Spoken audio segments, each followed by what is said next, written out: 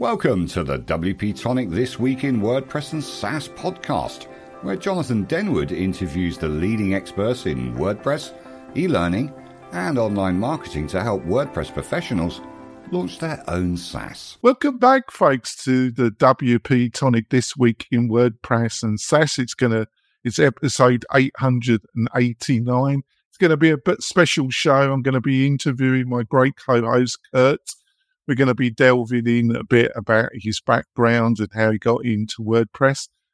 So, Kurt, would you like to quickly introduce yourself to the new listeners and viewers of the show? Sure thing, Jonathan. Thanks. My name is Kurt Von Annen. I own an agency called Mañana No Mas, and we focus largely on membership and learning websites. I also work directly with WP-Tonic and Lifter LMS. Fantastic. And in this show, Kurt has a background in working with some of the largest organizations in motorsport on an executive level, about how he had to transfer his knowledge and experience into running a WordPress agency. He has worked in the training side of motorsport. I'll also be discussing with him how, if you're a WordPress agency, you might be able to present yourself to larger organizations and be treated seriously as a serious option. He's got a wealth of knowledge. I just thought it was time to delve into that knowledge and find out more about Kirk, his background. Should be a fantastic show. But before we go into the meat and potatoes, I've got a couple messages from our major sponsors. We will be back in a few moments, folks. Tired of hosting providers that can't handle high traffic loads? Conversio is here to help. Our platform can handle any amount of traffic, all without slowdown or crashing. With immediate Slack support, performance optimization, and a team that thrives on resolving technical challenges, your e-commerce business is in safe hands. Learn more about Conversio at conversio.com. Are you looking for ways to make your content more engaging? Sensei LMS by Automatic is the original WordPress solution for creating and selling online courses. Sensei's new interactive blocks can be added to any WordPress page or post. For example, interactive videos let you pause videos and display quizzes, lead generation forms, surveys, and more. For a 20% off discount for the tribe, just use the code WP-Tonic, all one word, when checking out, and give Sensei a try today. We're coming back, folks. We've also got some temporary great sponsors as well, which I quickly want to tell you about. One of them is Omisend. Omisend is a text messaging plugin service, specializes in WooCommerce, has a history with Shopify, but decided to see the light and has moved into WordPress and WooCommerce. If you've got clients, especially in the e-commerce space, that need to send out SMS messages to their shoppers, their shopping carts, this is a great solution. And they're offering, for the first 3 months of sign up, 30% off. That's an exclusive deal with WP-Tonic. Another temporary sponsor, which I'm so glad, and hopefully they will decide to become a full-time sponsor, is Cloudways. Cloudways is offering a special deal, 4 months with 40% off. You'll find all these deals by going to the wp-tonic.com/deals. wp-tonic.com/deals. And you'll find all the coupon codes, all the deals from the sponsors on that page, plus a curated list of the best WordPress plugins and services that the WP-Tonic team utilizes on a daily basis. So they're all totally kosher and just save you a load of time with your clients. So go over there and get all the info there. What more could you ask for? Probably a lot more on Thanksgiving, but that's all you're going to get from the WP-Tonic team. So So, Kurt, let's go with question 1. Maybe you can give a more detailed intro about your background, how you got into motorsport, how you progressed into the higher management of motorsport. What life change led to you then getting into the world of WordPress and WordPress agency owner? Well, I can blame my addiction to motorsports on my father. My parents had split up when I was only 6 years old. And I think the way that my dad really ticked off my mother was he got me a motorcycle. And she hated it. It could be worse things, couldn't it? There could be worse things. It was so cool. I can still remember that it's Jonathan, if you've ever ridden like an air-cooled motorcycle before, there's a certain feeling and a certain smell that happens when you use something like that. To this day, I can remember being 6, 7 years old and going to this private property and riding this motorcycle with my friends and just feeling free, and it's that same feeling still happens to me today. If I get on a scooter, a race bike, a dirt bike, it doesn't matter. 2 wheels and an engine, and I am just so happy I giggle and laugh like a little child. So that was the start. And then I stuck with it. I was the only kid in high school that had a motorcycle. I couldn't afford a car and car insurance. And back then, motorcycles were cheap. So I bought a Honda 400. Insurance was $60 for a year. And I rode that thing, rain, snow, sleet, hail, growing up in Philadelphia. I rode it year round. It's unfortunate, but the motorcycle industry changed significantly through the 70s, 80s, 90s, and then into the new millennium. And so what used to be affordable, what used to be, kind of like old school pickup trucks and fun, has turned into a rather expensive distraction. So now to be in the industry, it's not like a end this thing. It's almost like it's become so expensive that you have to make other decisions. And with that, you just kind of stick with the sport. But I go all the way through it. I road raced for about 20 years, toured the country, dragging my knee around corners and having fun. And eventually started working in the car industry, and then along with motorcycle dealerships and then marine dealerships, and even worked in aviation for a while. So I just kind of got hooked on working in things that dealt with transportation and vehicles. Right. So how did you start getting into the managerial side of motorsport? Because I know you've worked for Ducati, you've worked for Suzuki, you worked with some of the most major motorsport brands and organizations. So how did your work in the more managerial side start? This gets into a thing that some people might describe as like a life hack. This is like, I should make a course and sell this. You should. I bypassed college. My family situation was such that I even had scholarship offers coming out of high school, and I just didn't go to college. I was working and almost instantly got into the automotive service industry and aviation, and just working the hours and, boots on the ground, doing the hard work.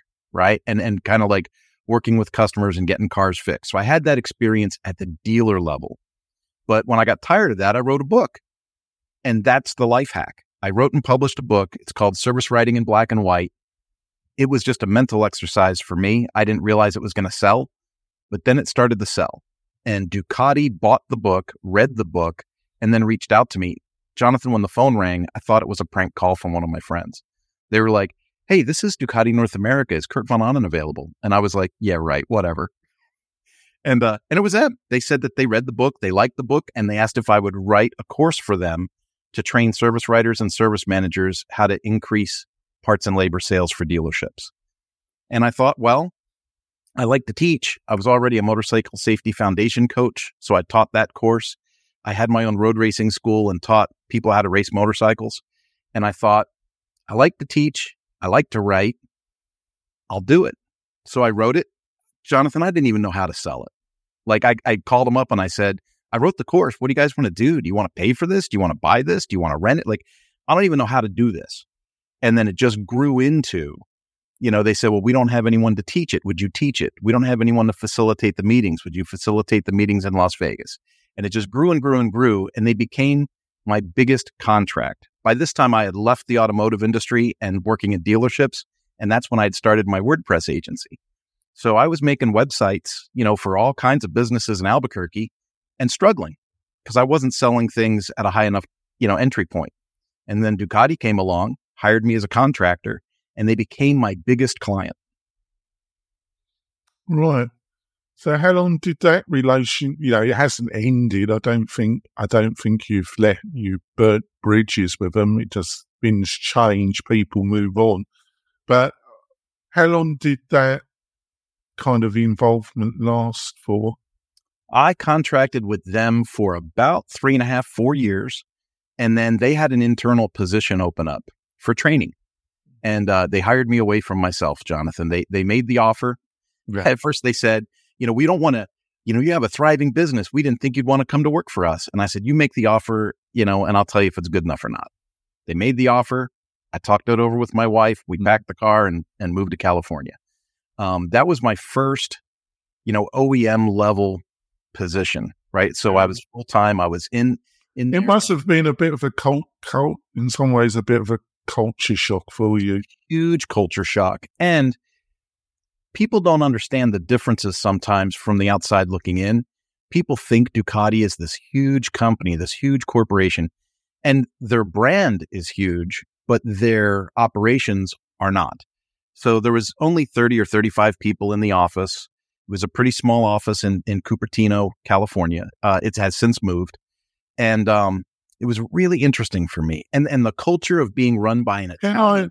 I don't want to interrupt, but I just want to get a feeling. Is Ducati USA a totally independent company organization to the parent company, which I have very limited knowledge, but I know Ducati is now part of the Volkswagen group. I don't know if Ducati, its corporate presence, is still based in Italy, and that it must have some supervision of Volkswagen over it. But is the US an independent company, or is it just linked to the Italian? My understanding is it's a subsidiary.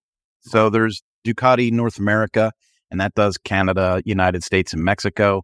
And then DMH is Ducati Motor Holdings, which is out of Bologna, Italy. Right. And they're under direct supervision, but my understanding is they do a lot of things independently as well. Yes, because I think this is quite a common structure. Am I correct about that? Yes. Yeah. Most people, when they think of an OEM in the United States, like Suzuki, Triumph, you just go through all the brands. They're not really manufacturers in the true sense of being a manufacturer. They're distributors. Yeah. So they import the product to the United States and then they distribute it. So realistically, and this might rub people the wrong way, but some of them aren't even enthusiasts for the sport. They could sell toasters. They could sell waterbeds. They don't care, right? They're moving product. And then of course they have the dealer network to maintain. Yeah, it's their business is business. Their business, they come from either business school background, traditionally doing an MBA at one of the higher MBA schools, or they're from a accountancy background or MBA background, and they're about the management of management and figures, which are very important aspects, but they normally don't have really a deep knowledge or culture understanding of the particular industry that they're involved in. A lot of them don't even want to know about that. I think myself that is a mistake. But on the other hand, I just don't want to come out with this nonsense, or they're just suits. I think finance is important. I think understanding the fundamentals of the financial drivers of a business is really very important, and having somebody that has a deeper knowledge of business is also important. I think it's a blend. I think it's all important. That's why it's not easy, because I think it's all important. So you started working with Ducati, which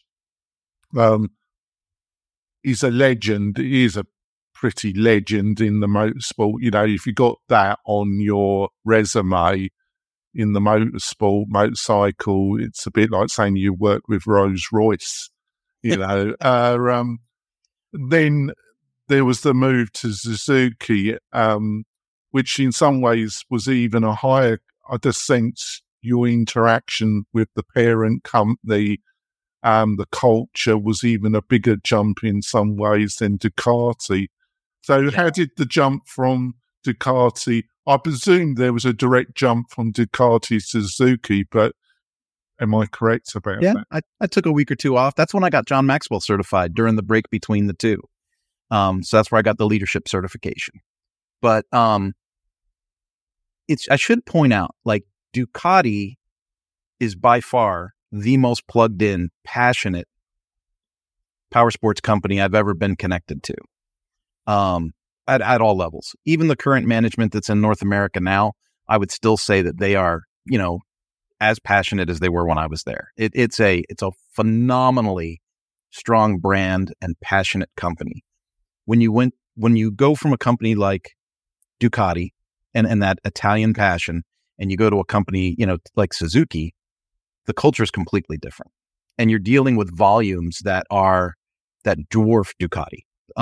You know, they sell more GSXRs. Tell me if I'm interrupting, but the other factor is, obviously Ducati's part, in some ways I'm not correct about this, because Ducati is part of Volkswagen, but I sense that they give Ducati as a really very separate company, and Volkswagen, I wouldn't say just leaves them to their own devices, that would be simplistic, but it is a really separate branding entity. With Suzuki, the motorsport is the motorcycle, the motorsport. I'm only presuming that I was going to see if you put me right here.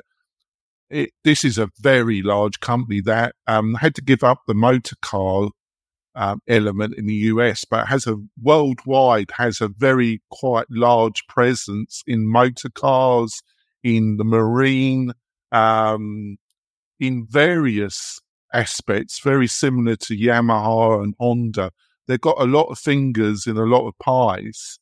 It's just it's a major Japanese-based manufacturer. I just wanted to point that out to the listeners and viewers. People in America really don't have a grasp on how big Suzuki is. It is immense. They run something like 60% of the market in India with their product. Suzuki's kind of modus operandi is to introduce their entry-level cars to, you know, burgeoning markets. So when a country is starting to climb out of poverty and people are starting to get cars, Suzuki shows up with all these entry-level cars and they seize the market. I mean, they just flood it with their product at a very good price point, and they just have market share like crazy. That's part of the reason Toyota joined them and does business with them, because they're kind of sharing their hybrid technology with Suzuki for the future, and Suzuki's, you know, helping to introduce some of Toyota's models to these markets that they have these giant holds on. It's an amazing, when you get down to it, it's really an amazing thing. And to answer your question about the Volkswagen thing, to steal words directly from the people I worked with at Volkswagen, they believe in a thing called brand sanctity. That was their phrase. Mm-hmm. And I really enjoyed working for their organization. Like, if I could roll back the time a little bit, I'd almost love to do a little more with them. You know, they have Lamborghini, Bentley, Porsche, all these brands. And Volkswagen will give you anything you need. Like, they'll give you all the tools you need for your own success. But as long as you're experiencing success and growth, they kind of stay out of your backyard and they let you maintain your culture, you know, maintain your production methods, but they're there to help you when you need that boost. And it's like the perfect business combination to me of how you let people experience success. Yeah, I would agree with you. So you moved to Suzuki, Mm-hmm. a better offer. But then I sense with the couple of conversations and the couple of hints, I think you found the corporate culture there difficult to deal with. Because you also got hired to develop, and this is how you've ended up helping Lifter, running your own agency, because they hired you for training, to build on, to find a training platform. And that's how you got introduced to WordPress, because you were looking at all types of platforms. And they hired you to develop internal training for their dealers. I'm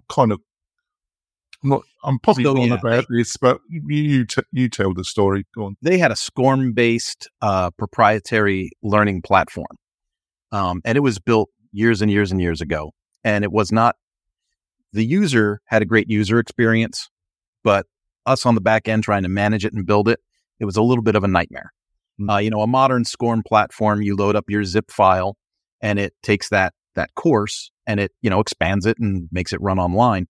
This particular platform, we couldn't load up zip files. We had to send them to the vendor. The vendor would kind of break apart the package and stitch it back together in this platform. Sometimes it would work, sometimes it wouldn't. It would take us weeks to get material online for our learners. And besides being not very functional for what I wanted, it was hugely expensive. And huge, like a lot of money. I'm not going to share numbers, but it was a lot of money. And I thought, with my work in WordPress and the stuff I had done as an agency previous to my OEM work, like there's got to be a better answer to this. And so I did the research. I looked at LearnDash, I looked at Tutor LMS, I looked at Lifter LMS. I started working on some of my own projects in Lifter LMS, and I really liked the company culture at Lifter. So I proposed building this thing for Suzuki and Lifter, and they turned it down. They said they weren't ready for that kind of change, at that space and time. And I remember that's right around when I was on your show the first time. We were talking about that when I first left Suzuki. I ended up building a package for them in the marine division to help with dealers. And so the thing to remember is Suzuki is a big company, but each of those elements is a big company in its own right. So they have Suzuki Marine, Suzuki Power Sports, Suzuki Automotive. And I ended up building a project for the marine division on Lifter LMS. And I really liked the way that it came out. And I really liked the bottom line. Like from a corporate position, to look at something that could have been over 6 figures to something that costs less than 10 grand to implement, it's like, I hate to say it's a no-brainer because I think that insults people that make other decisions, but I could not wrap my head around why a corporation wouldn't want to save 90%. Because I wanted to touch because I think you brought up a really interesting element, and it's linked to the next question, really, and we can. So what are some of the major lessons you've learned connected to running your WordPress agency? And I just want to put this, I think when you're this is my observation, when you're dealing with larger organizations, let's say over 50 people, let's say I'm just pulling this out of the ether, really, over the 1 to 5 million gross turnover per year, and from 1 to 50 person. When you're dealing with large organizations, I think their mindset is totally different. Obviously, they don't want to be totally ripped off, but their really concern is not solely price driven to some extent. It's about, will the thing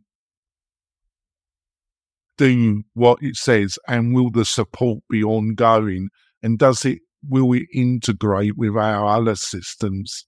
Yep. That's their mindset. Am I wrong about that? Because you've got more experience in some ways. I have done work for larger organizations, but I've not actually worked on executive level in an organization like that. So what I've just outlined, is there any truth to it, Kurt? there's truth to that, but there's so many other layers that go into it, Jonathan. You got to remember, at most corporate entities that are larger, the people that got to the vice president's desk or the president's desk, they've been there for a while in most cases, and some of those dudes are just trying to get to the end.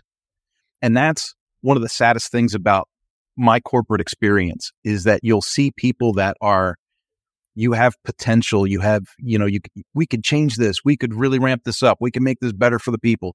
And they're like, no, we're not ready for that kind of change yet. Let's just stay the course. Let's just, because they just want to squeak to the end of their term so they can get the retirement and get out.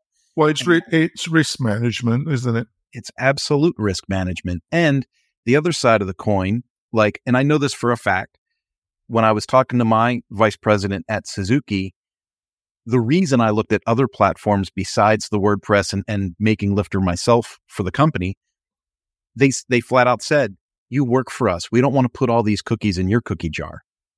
What happens if you leave? What happens if this? What happens if that? And so we had to start looking at other vendors like Bridge, Learn-Upon, SumTotal, and some other options for LMS providers at the corporate level, so that the corporation wouldn't be dependent upon me to maintain this thing internally. Which in some ways is an understandable position, isn't it? Yeah. You can understand the logic of it, can't you? Oh, I do. Absolutely. Yeah. But even when you look at those pricey things, those would have been great savings to that company at that time, but they just didn't want to make the change. And you run into that a lot when you get into corporate. When you hear other entrepreneurs talk about how corporations are slow to make decisions or slow to make changes, it's not always based on a spreadsheet. It's not always based on, a lot of it's just, what's the survival technique to get to the end of that career mark and leave it for someone else to take care of. And that sounds like a horrible thing to say about people, but that's just the truth of it. No, because, I do a lot of, increasingly I've been doing more and more business to business outreach. And one of the criteria I utilize LinkedIn is I look for job change as a criteria to touch base with them, because that's when there's the possibility of change being enacted.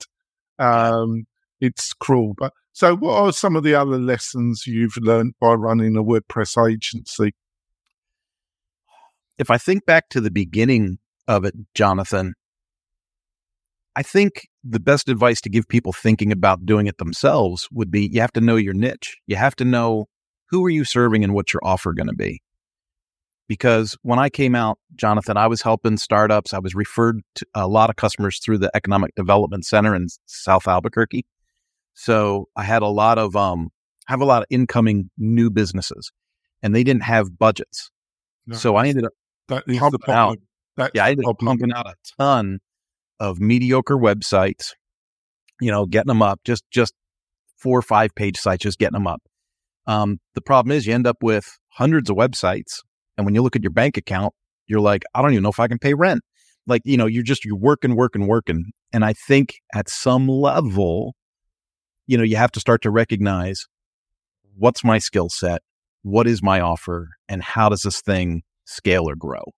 I think a lot of people in the WordPress freelance, then if they want to go a lot of freelancers do not want to go down the agency route because they do not want to have to manage people. So which is totally understandable. I've chose to have I hire freelancers, and then I try and build a relationship with a small team of people that I have relationships with ongoing. But a lot of people don't even want to do that. They just want a freelancer. But I think everybody's been there, that you just take on the work that is available.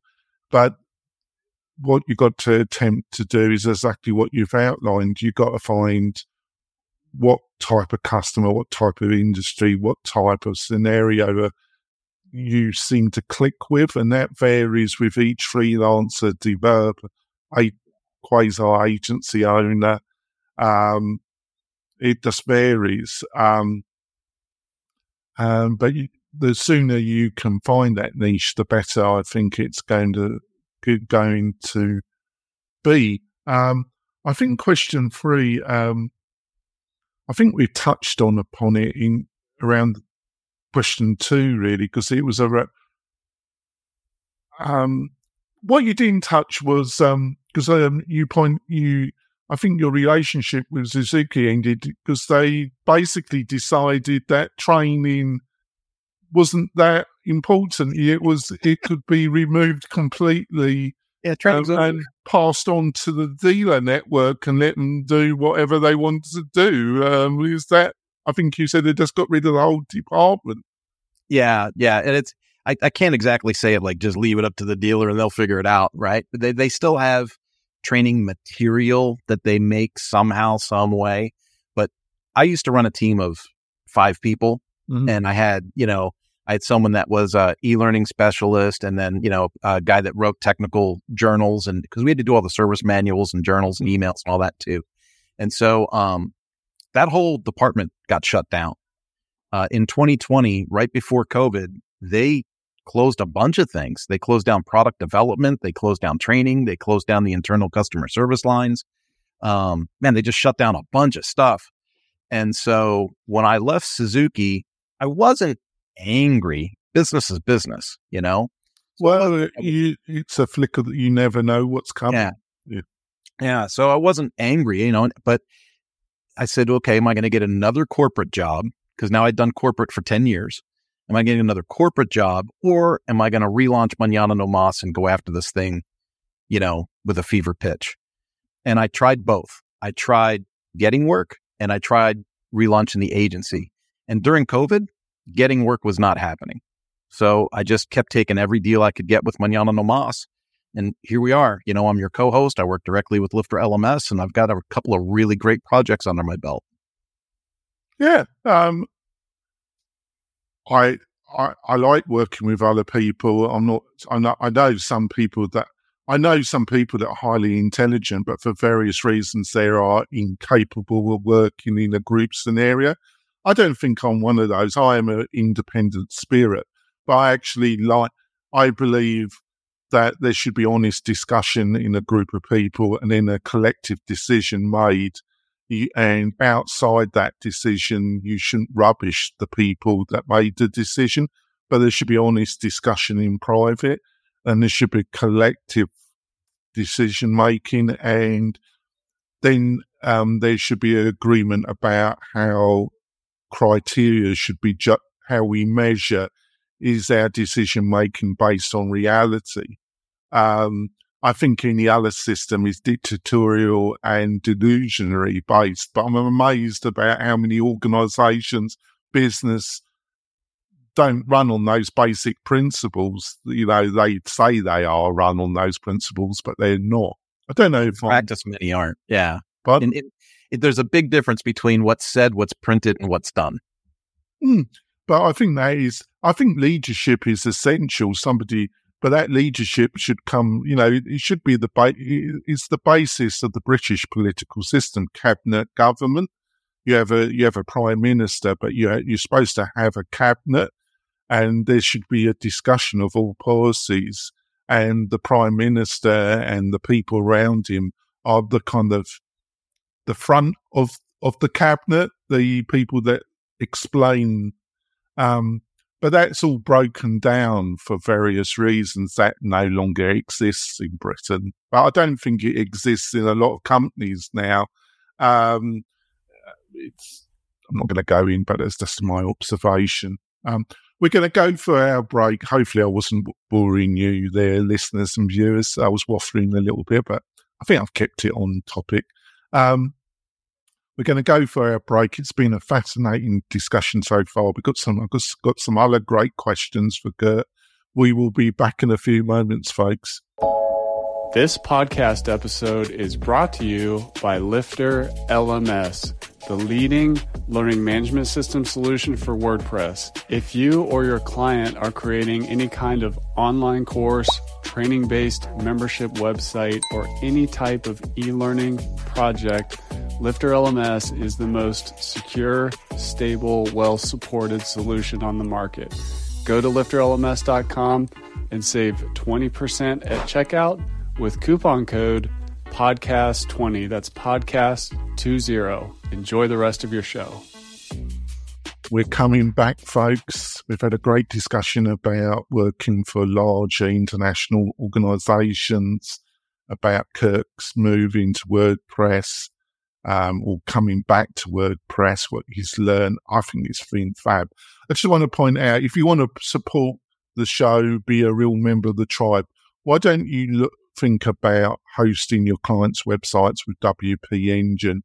Basically, we specialize in Buddy Boss, Lifter LMS, LearnDash, larger membership websites, community-focused websites. We provide really great hosting that won't stress you out at honest prices, plus a suite of plugins that you can utilize on your customer projects, plus a customized interface so you can actually manage your projects yourself. It's a great setup. To find out more, and we'd love you to become part of the tribe, is go over to wp-tonic.com/partners, wp-tonic/partners, and have a look at what we got to offer, and have a chat with me, and we'll see if we're a good fit. So on we go. On we go. What are some of the lessons, I think you kind of mentioned, I call it nichifying. I don't think there's actually a word nichifying. There's niche. But I created nichifying, and I just love the sound of it. And I've done that consistently, make my own words. So I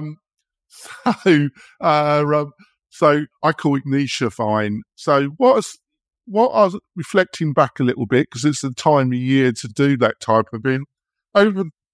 You've been my co-host for almost 12 months now, which is unbelievable how time flies. And you've dealt with my madness. I think one of my strengths, you can have an honest discussion with me. I might be deluded there, but hopefully you agree with that. And I can change my position if faced with facts, can't I? But what are some of the things you've learned over the 12, 18 months so far that, you might have not have considered that's coming your focus a bit? I think if we really focus on 12 to 18 months, Jonathan, I think the biggest lesson that I've learned, especially in the WordPress space, is not to get too distracted with that shiny object syndrome, right? We've had, we've had full site editing roll out, full steam ahead, with the 6.3 launch of WordPress. AI is the buzzword that everyone talks about. And you want to be knowledgeable about these things, but you can't be consumed by them if you're trying to grow and scale an agency. Like I personally feel if I focus on my relationships and I focus on the customer groups that I'm trying to approach or infiltrate, if I focus on the relationships and I excel at the basics, and for my basics, it's all my projects are on time and under budget. That's kind of like my niche. If I had one, would be on time and under budget. I don't mess with my clients like that. So if I focus on those basics and I don't get overly distracted, by these shiny objects, I'm able to grow and scale at a pretty steady rate. Yeah, I think one of the things that I've learned is that there is a kind of semi-culture, and it's totally understandable, of blaming, because there are a lot of clients.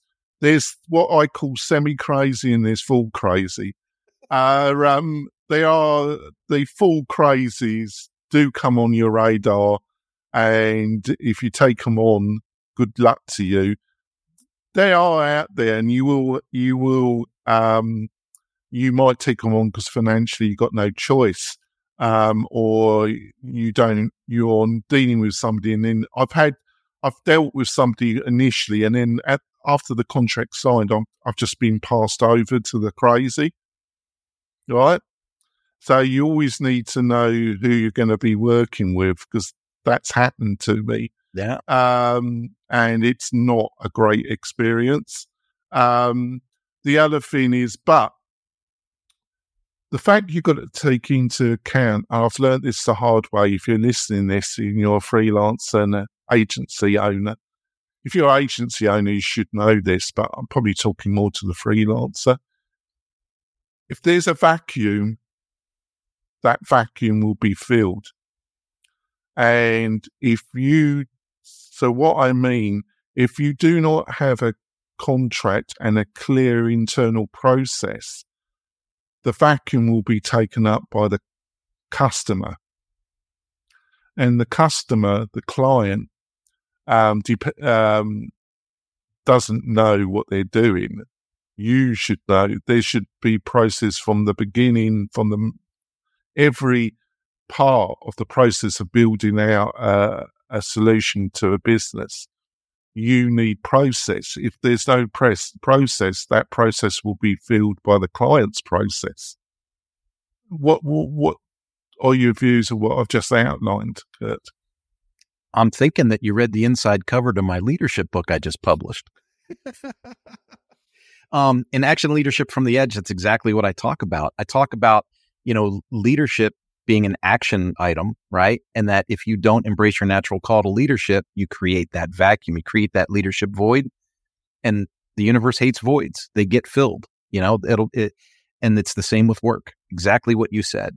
If you don't forecast milestones or tasks throughout a project, if you're not managing the project, scope creep takes over. And next thing you know, the customers, doubled, tripled, quadrupled your workload.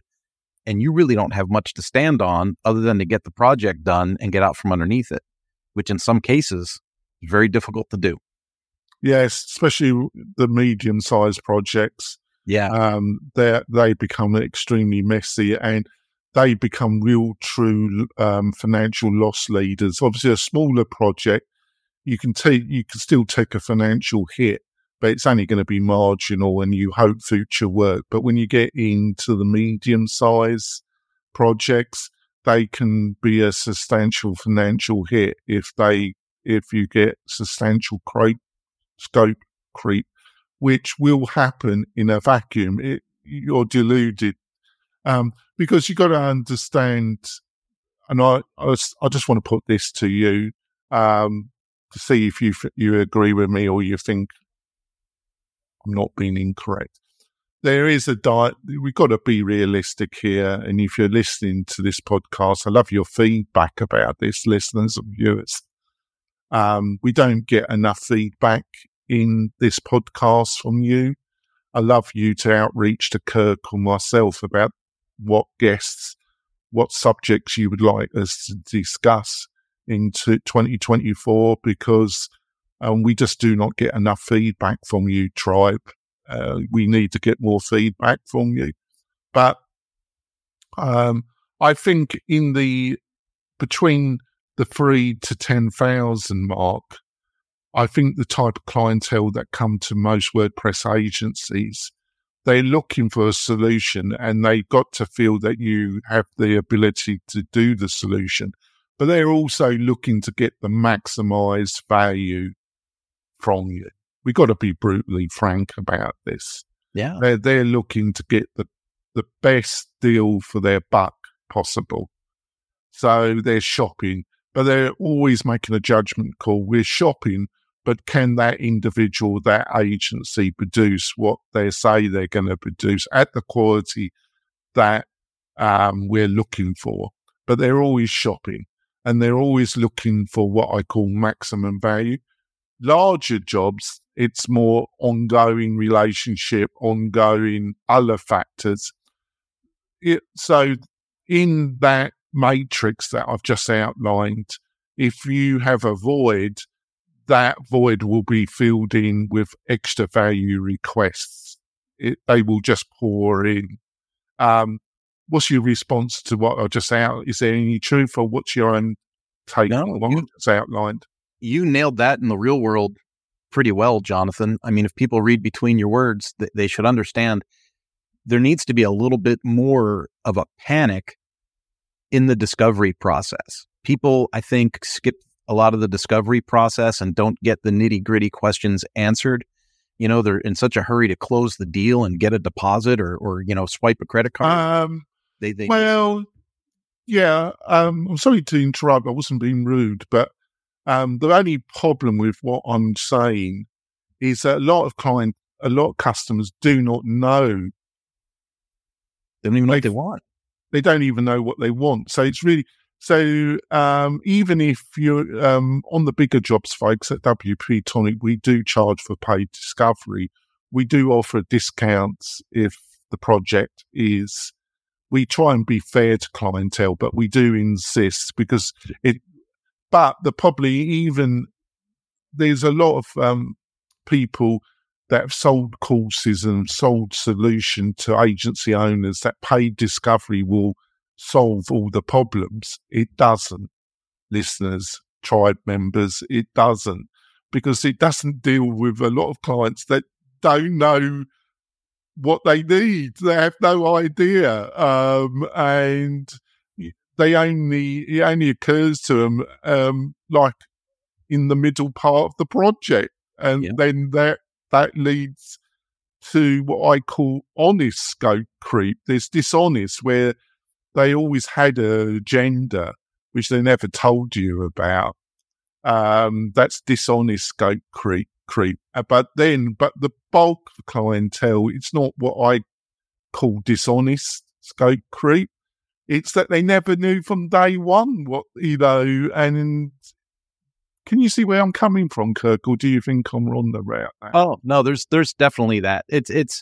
That's why having project management in place and a way to track tasks and milestones is so important, and to do updates along the way, because that honest scope creep is real, right? And when they change the scope of the project in that process, like say you do a review and you say, this is where you add in the customer information. And then they go, oh, well, we want to just upload that with a CSV file. And then you go, okay, well, that's different. That's a different function.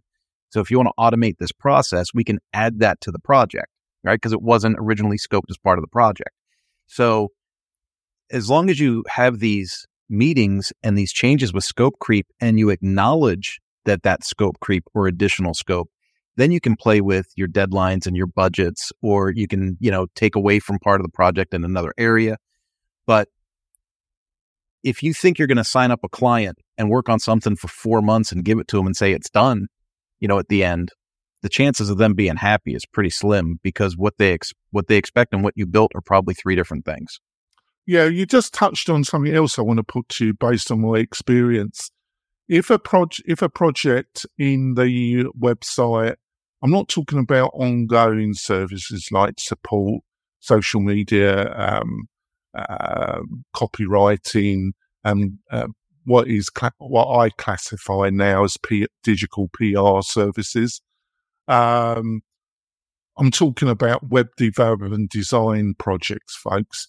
If you're looking at anything that cannot be finished between 3 and 6 months, I've had projects mostly driven by clients that have ghosted, that have disappeared for months.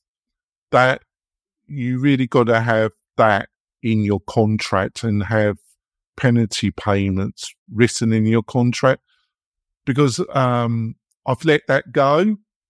This is in my past, folks. And the project is extended for 9 months to 10 months. They never end well.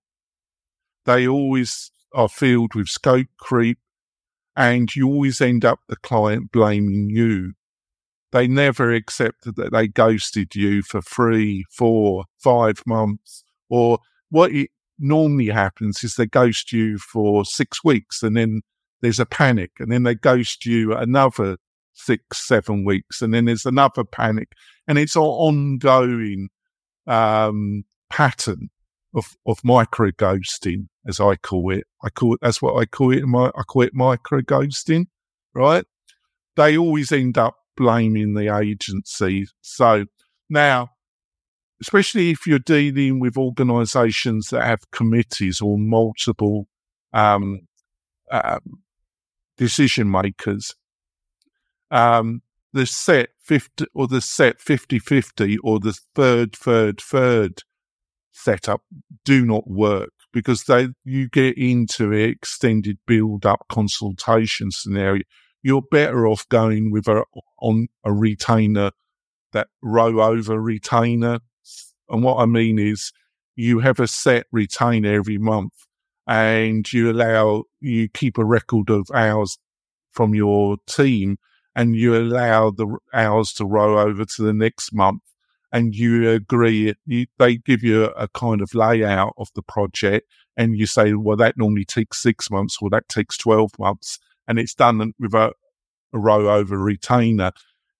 And that normally ends more favourably. But these fixed price projects, a fixed price project that goes over then 6 months, based on my experience, Kurt, is doomed to failure. It's doomed, and the clientele that micro ghost never accepts their dysfunctionality.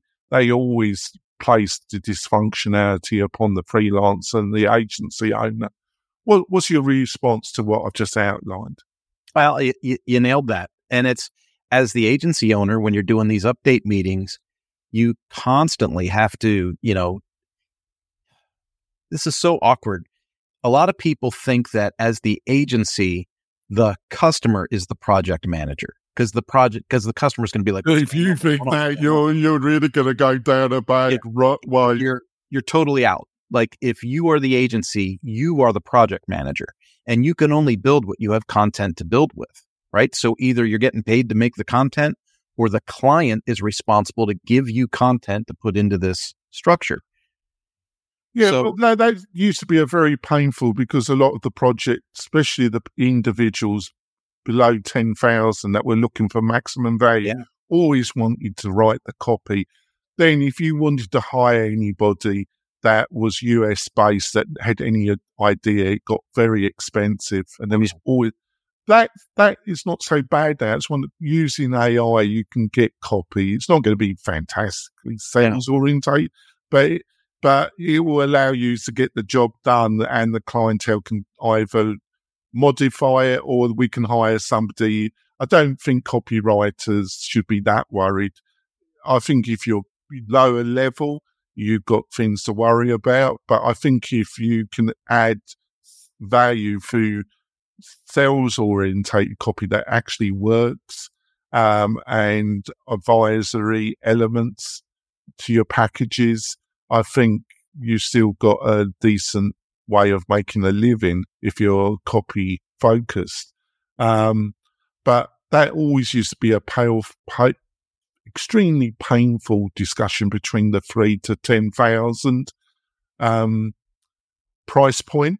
But I think AI helps solve that to some degree. But I don't want to overemphasize. It's not the holy grail, but at least it stops you, because that was a very painful scenario, because, we have produced the content, we're struggling, we can't, there are 1,000 excuses, isn't there? Yeah, and that's the stuff that you can build all the structure and have the automations in place and the templates, the containers where you want them. But if they don't agree on the content and it goes over 30, 60, 90 days, you are on a pathway for disaster. Well, the more time this project needs, the more vacuum there is, the more scope for scope creep, the more the clientele. I'm paying this money out. I'm giving this guy, this woman, this team a load of money. We've got no website. It's just bleeding us. They won't accept that they never provided the copy. They will never accept that they're consistently micro ghost the agency, the freelancer. They won't, none of that. And if you bring it up, that's when it gets heated, because they won't accept any of it. We've paid you. You're the one that's supposed to produce the job. Then it gets Nancy, as I say. It gets ugly. I'm up for it, actually. You've seen me in operation, haven't you? Yeah. I'm prepared to spell it out if it's necessary. But I didn't used to be that. I used to avoid it, but it does not work, folks. What's your response to that? My response is, we were going to talk about how people would get their foot in the door with bigger projects, and now in the last 10 minutes, we've scared people away from wanting bigger projects. But I think we're having an honest discussion, which a lot of podcasts a lot of so-called experts, advising agencies, freelancers, they're just full of shit. They're just full of shit, folks. They're just giving you. But if you have processes and you work on it, and things will go easier for you. Yeah. Let's go on to the final couple of questions because I don't want it to be too negative. I don't think it has, actually. I think we just told people, based on my honest and your honest experience, what the realities are. Well, I think one statement that I hear from a lot of other agency owners, and, because we network with a lot of people, Jonathan, is almost everybody has experienced small customers, people with a lack of budget, generally turn into a real pain in the rear end to finish and get done. And then it seems like the more people pay, the smoother the project goes.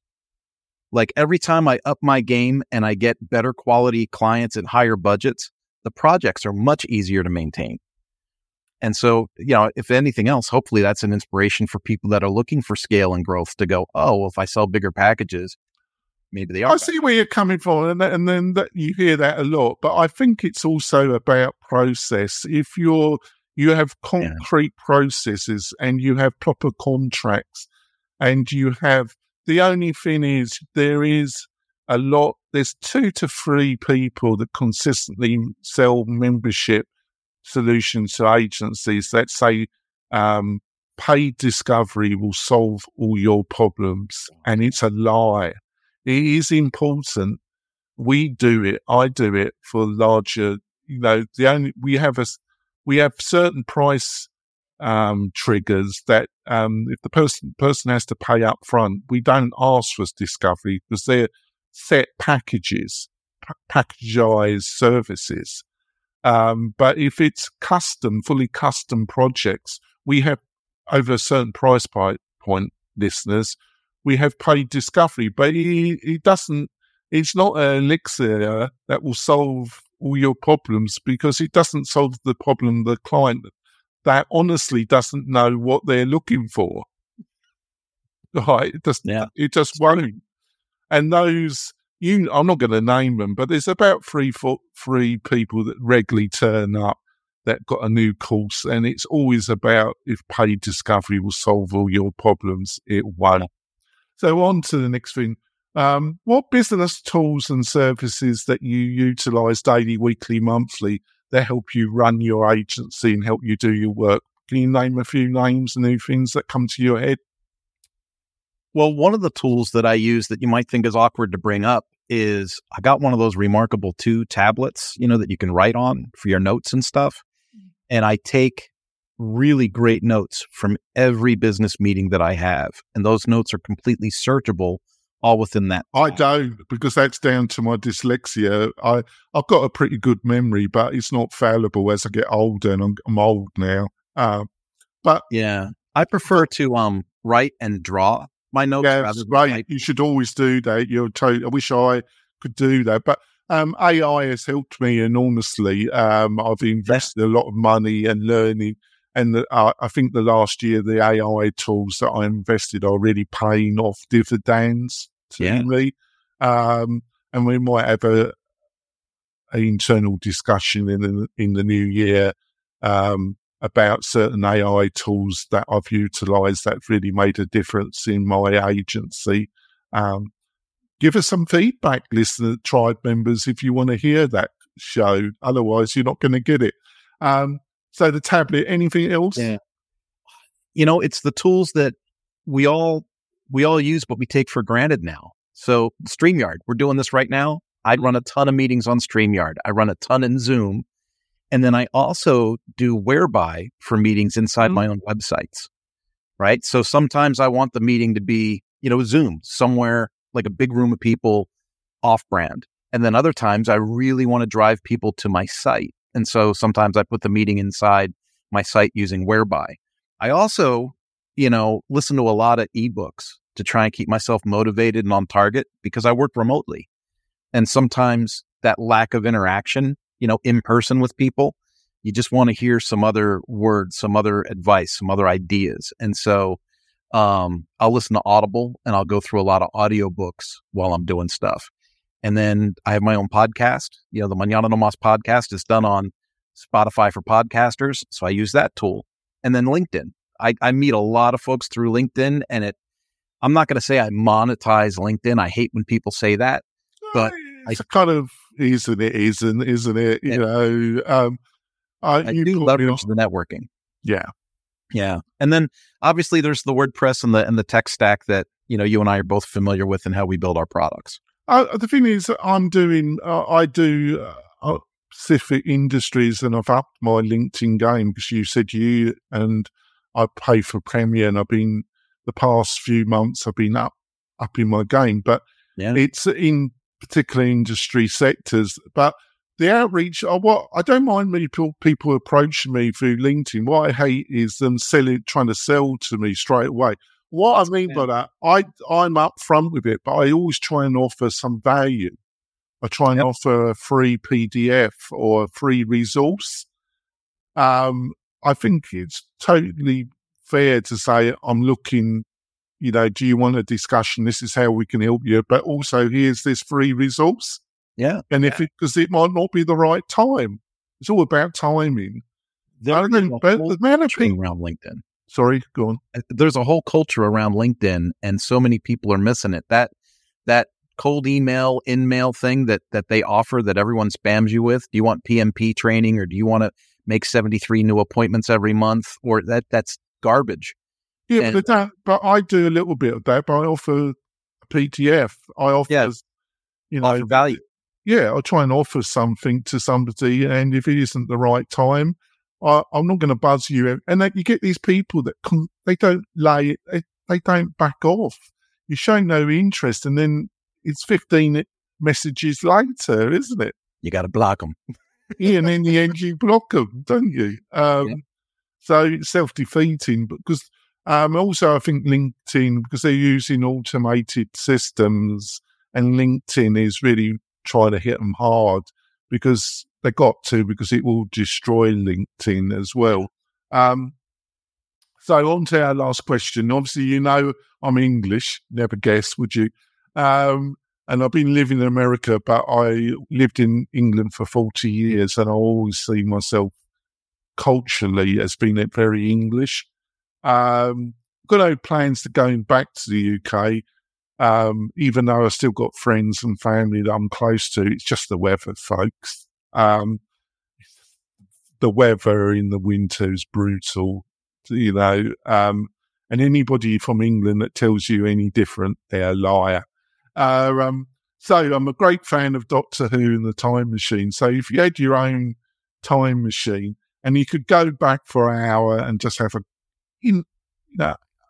over a beer, have a chat with yourself, would there be one or two things that you wish you had known at the beginning of your career that you understand now, Kurt? Oh, Jonathan, I think there's one or two things, and I think, and this is probably more personal than the listeners are used to hearing, but I did not have enough confidence in myself as a young man. On the outside, I appeared gregarious and confident, but on the inside, like in third grade, someone said, "What do you want to do when you get older?" I said, I want to write a book. And they literally laughed at me and said, "You don't even like English class, dude. Why would you write a book?" And then if you remember the conversation we just had, publishing that book in 2007 is what led to my career in the OEM power sports world. So, if I would have dismissed the naysayers and the haters earlier in life, I probably would have experienced There's a bloody lot of them, isn't there? There is. Unfortunately, there's some great people in WordPress, but there's some real shits in WordPress. You'd slightly disagree, but there is, be honest, there's some real keyboard warriors that are out in the WordPress community that just get delight in just shitting on everything and everybody. And it's just depressing, but I've just chosen to, I think I've had a couple rants, but you look at the totality of how I've responded, I've just utilised that negative energy to refocus. Hopefully you would agree on that. I know you've had to deal with a couple shitty times with me when I've just ranted on. And so has Chris Badgers, who's a great friend. He's listened a couple of times to my ranting. But in the totality, I've been proud about. But there is a certain group in the WordPress community that are total shit. So, I mean, they're awful people, and everybody knows them and tries to avoid them like the plague. But it is. But there's also some really fantastic people, isn't there? So, and I totally agree with you, because I had a terrible educational experience as a reasonably intelligent dyslexic. I was hated by my schools, hated by the establishment.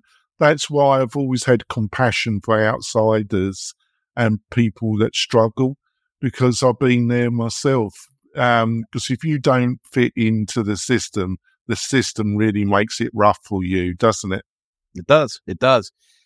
And everyone's got a different learning style, but the system doesn't appreciate that.